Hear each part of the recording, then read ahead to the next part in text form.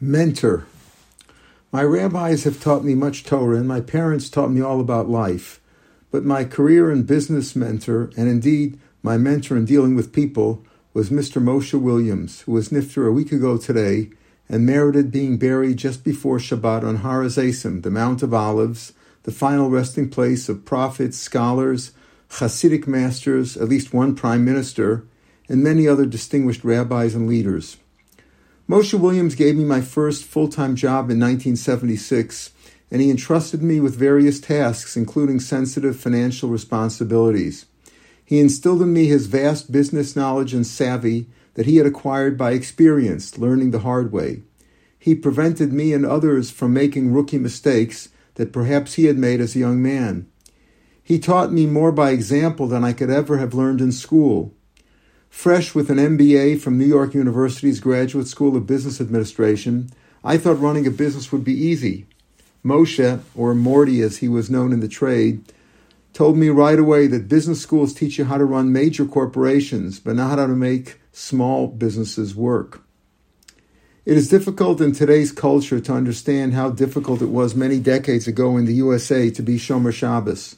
Morty was one of the early Jewish USA pioneers to make his entire business Shomer Shabbos, when others felt that while they personally kept Shabbos, their businesses had to be kept open in order to survive.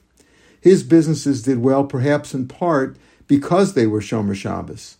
When the IT department needed to work 24/7 to keep the business running, Morty consulted with Rav Ruvain Feinstein, Zichrono Livracha, who devised a halachic way for the computers to run on Shabbos.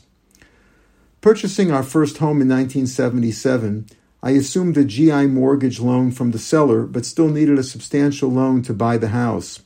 Without any hesitation, Morty lent me the money and trusted me implicitly to repay it according to the amortization schedule that I wrote up by hand. He treated me like a son. When business was slow or off-season, we had to order layoffs of the warehouse and data entry staff. This is a difficult task, but needs to be done for a business to survive and flourish. Morty always knew how and when to do this, and he instilled this knowledge in us. He rewarded good performance and was always fair, even when he had to be tough to survive. Once a senior employee went off on his own in the time-honored fashion of Jewish staffers.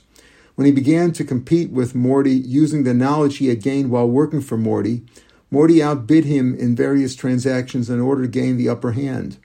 Morty did not want to destroy or hurt the new competitor. He just acted to keep the ex-employee from taking advantage of Morty's business. "I just don't want him to profit unfairly," said Morty.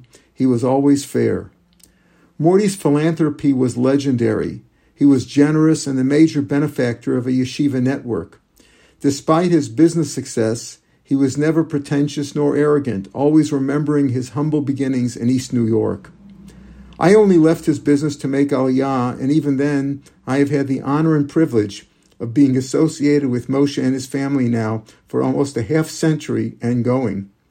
May his memory be a blessing for his entire family and for all those who knew him.